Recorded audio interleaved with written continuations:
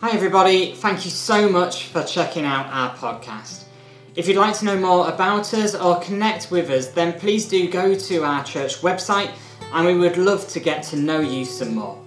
Here's today's message. We hope it blesses you, encourages and inspires you. We're now going to take a few moments to think about this passage that we've heard together this morning. So as we come to think about it, let's first of all just spend a moment in prayer as we come to listen to God's word and think about God's word together this morning. Let's pray. Father God, we thank you for your word. We thank you for the way in which you bring peace into the midst of the storms. We thank you for your goodness and your faithfulness. And Lord, we pray that we will continue to fix our eyes on you, to hear you and to know you. And so, Lord, as we come to look at your word now, we pray that you would reveal more of who you are to us. In Jesus' name we pray. Amen. I'm sure that all of us will have been told at some point, don't panic. I know that I've had this said to me, and I know that I have said this to other people. However, as I started to prepare this message for today, it struck me that often saying don't panic is not always helpful. I know that when I've said don't panic, I've meant it to be a helpful thing to say. It's a way of saying let's take a breath here. Don't worry and get caught up in a tailspin. We'll find a way through this. But sometimes that's not always possible. Sometimes there's just good reason to panic. If you're flying a plane and all of a sudden you lose all power, then to my mind, you have a good reason to panic. When you go to the doctors and you get a diagnosis or have to have some tests that could mean something that is quite serious that you weren't expecting, you would be understandably have a reason to panic. When you unexpectedly lose your job or you're concerned for a loved one's health and well-being, it's only natural to panic. Those of us who are old enough will probably have images of Corporal Jones from Dad's Army, who, no matter what was happening, always responded by saying, "Don't panic, Mr. Mannering, don't panic, don't panic." Usually, of course, he said don't panic when he was the only one who was panicking the most out of everyone else who was there. When we are facing tough times and when we reach our breaking points, panic is often a natural response. It's in these moments when we're at the end of our limits, when we see no way through and where hope is fading, where that panic can then set in. No matter how much we say, don't panic, it's not going to change the reality of what we are facing. Panic is an absence of peace. And today, as we look at this well-known passage from Mark chapter 4, we're going to look at how even when we reach our breaking point, we might pursue peace, that we might truly be able to not panic and put our trust in Jesus. Panic sets in when things are out of our control. And we need to recognise that we cannot always control what happens in our world. Jesus had already brought hope and broken through into the lives of people who had been unable to control the circumstances that they had found themselves in.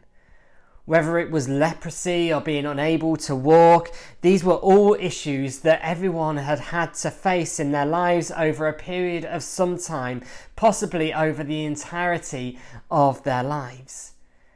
However, today's passage tells us of a different kind of breaking point. For the disciples on Lake Galilee, this was just another day. All was well in their world on that day.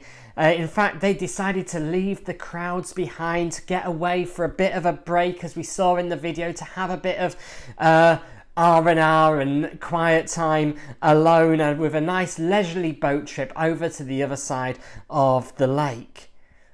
But then out of nowhere, all of a sudden they found themselves at breaking point as a storm hits, as their boat is swamped and overcome with water, and as they face the very real possibility that they might drown.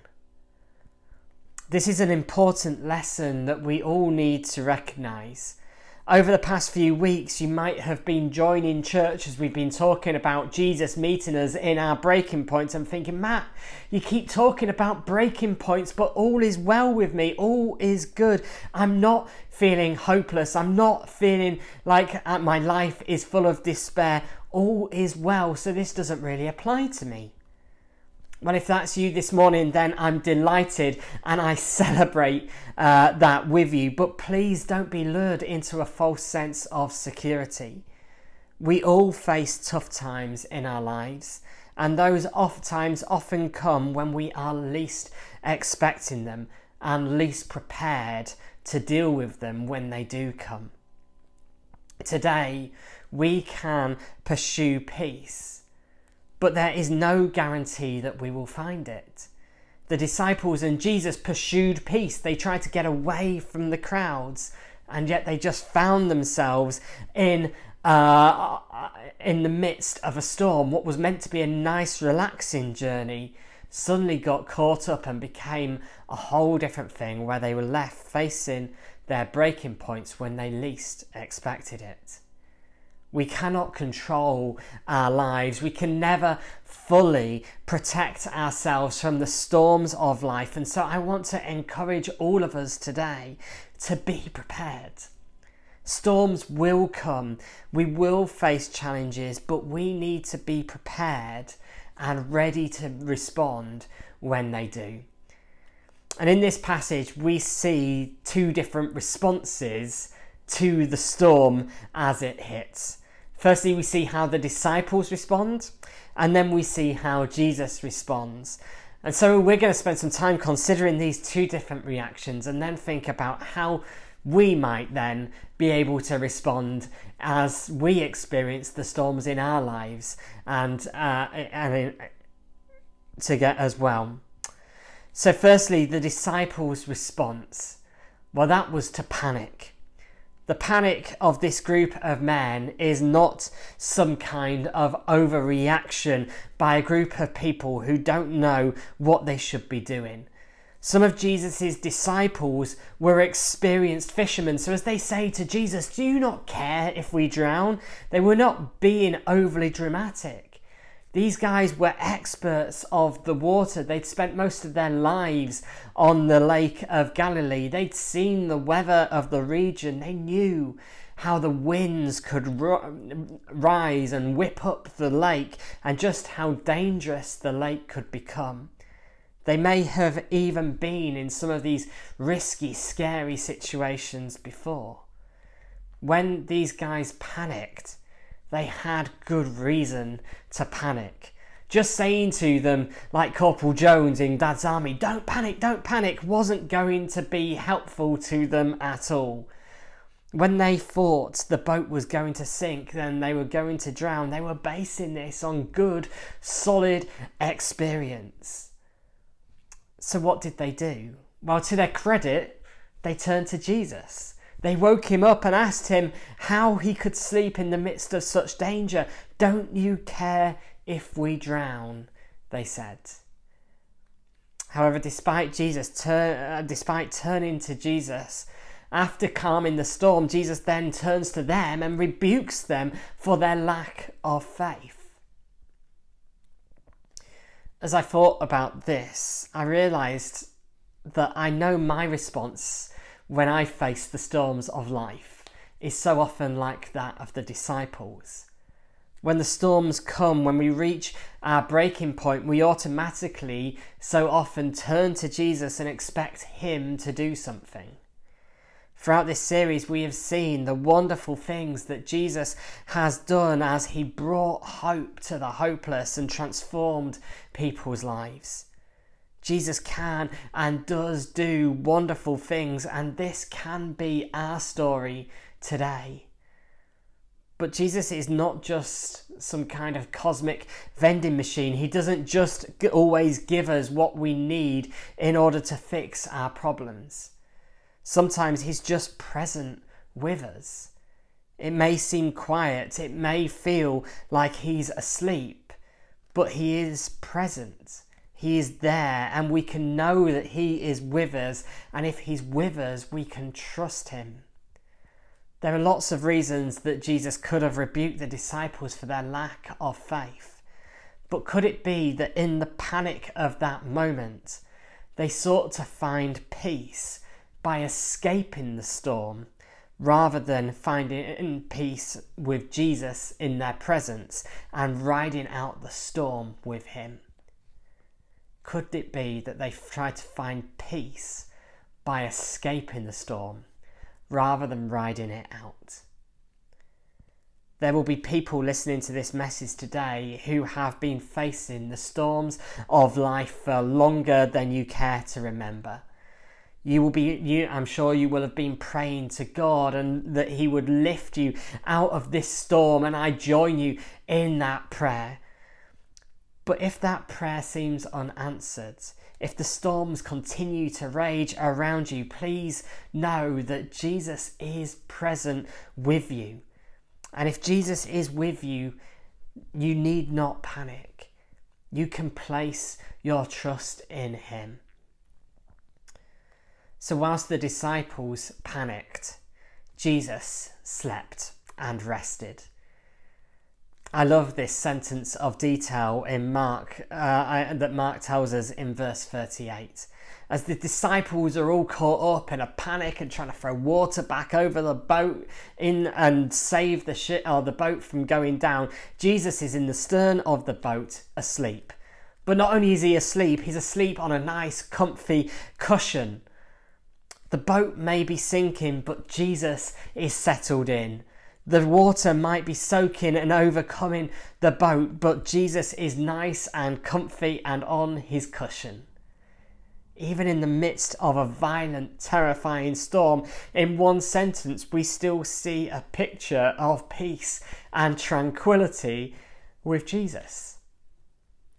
So the question is, how could Jesus possibly be so calm? Well, the easy answer is that he's Jesus. Not only is he subject to his own human emotions and frailties, like needing to sleep on a nice comfy cushion, but he is also God. And so of course he can stay calm in the storm, because in any moment he can stand up and say, "Be still," and he knows that the wind and the waves will obey him and the storm will be stopped in its tracks. The simple answer is a good one. But there are two specific things that we can learn from Jesus that might help us to keep calm in the midst of the storms that we face too. And firstly, we've said this throughout this series, we see Jesus has authority. And when we see Jesus' authority, we too can find peace. Jesus could rest easily and confidently, because no matter how bleak and how hopeless things might look, no storm was greater or more powerful than he was, and he knew that. When we grasp the authority of Jesus, and that the authority of Jesus has been given to us as his disciples, we can see that he can tell the wind and the waves to be quiet, and we can have that same confidence and trust in his authority as well. And as we experience this, we will get a sense of peace and comfort that we will never have when we just rely on our own strengths and our own abilities to see us through. I remember when we moved here to Cambridge, I was dreading the process of moving. Up until that point, I'd always moved myself by chucking all my stuff in the back of my car, and it always was a real faff and hassle and took ages and loads of effort. And this time, and so I was dreading moving, but this time, not only had I got married, but we'd also got loads of extra furniture, and a child had come along as well. And so I was dreading the process of trying to move house, especially if we were going to have to do a lot of it on our own. Thankfully, common sense kicked in and we had some help, or some movers to come and help us move, and they made it all look so easy because they were the experts. They had the authority and the expertise and the power required to move house, whilst literally I sat down and didn't do a lot and sat and watched TV and looked after Toby. We don't have to face the storms of life in our own strength. When we have the authority of Jesus with us, things that can otherwise terrify us can be transformed and instead of panicking, we can find peace that enables us to rest. We find rest not in our own strength, but in the strength and the authority of our God. As we relinquish our control, He can take over that we might rest. Not only did Jesus know his own authority and strength and power that he had at his disposal, but he also knew his purpose. Jesus knew that he had come to the earth for a reason, and to die in a boat in tragedy was not that purpose. In John's Gospel, we hear as Jesus approaches Jerusalem for the final time, we hear him tell his disciples that now the time has come. Jesus knew that he had come to earth with a purpose and a plan, and yes, he would die as a part of that, but this was not the time on the Lake of Galilee. Instead, his death would be on a cross. And his death would be a solution to hopelessness rather than a result of it. Jesus knew that his death would be a solution to all the things that were wrong with the world, not the result of an unexpected storm in his life. And so confident of his purpose, confident of God's plan, Jesus knew that God was not going to let his plan be thwarted by some wind and some waves. The Bible is clear. God not only loves us, but he has a purpose for us, a plan for us. Throughout the Bible, God gives us as his people a purpose. Whether it's to look after and care for the world, whether it's to be a blessing to the people around us, or whether it's to go throughout the world telling all the people of the good news of Jesus, we all have a purpose and we all have a part to play in God's plan. When we are facing challenges and storms of life, when we reach our breaking points, can I encourage us all to not just pray for a solution to that immediate problem, but can I encourage you to pray that God, I know that you have a plan for my life. I want to be faithful to you in this moment. Show me how I might remain true to your plan. If we can pray that prayer, I assure you that God will transform the panic of the storms of life that you will face. And in the midst of them, he will give you peace as you focus not on the immediate circumstances, but on the overall plan of God for your life. So as we pursue peace, and when we find ourselves at breaking point, the question is, how can we respond? Well, simply, I want to encourage us all to fix our eyes on Jesus and to follow his lead and his example. The disciples' reaction could not have been more different from Jesus. Ultimately, we are called to follow Jesus' example, to learn from him, to go where he goes. And so we only really need to panic when Jesus is panicked. And I can assure you that he will never be panicked by anything in this world. In Jesus, we find true and lasting peace. And we have, as we've celebrated time and time again over the last few weeks, we can know that Jesus has won the victory. The power of death and sin has been defeated. And as we stand in the light of the victory of Jesus, we can find true and lasting peace, no matter what we face in this world. So today, let's once again look to Jesus. May we see his authority. May we see that he is present with us even when all hope seems to be gone. And may we follow his example. May we put our trust in him, that in Jesus we might find peace. Let's pray together.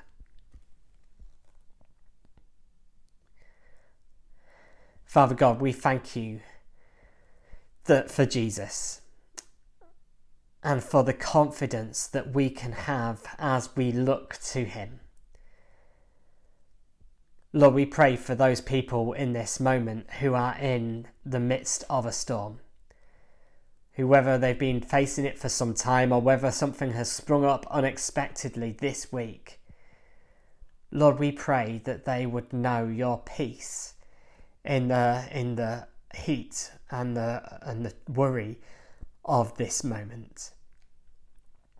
Lord God, we thank you that you have the power and the ability to transform situations, but also you are willing to be present with us in the midst of the storm, and with you in that storm we can know that you will not let us down. So Lord, may we once again fix our eyes on you. May we not get caught up in panicking on our own abilities and our own way of coping in all that we face in this life. But may we look to you. May we be reminded of your strength, of your authority, and of your plan and purpose for each of our lives. And Lord, may we continue, no matter what we face, to continue to step out into all that you have in store for us as part of that great and wonderful plan. In Jesus' name we pray. Amen.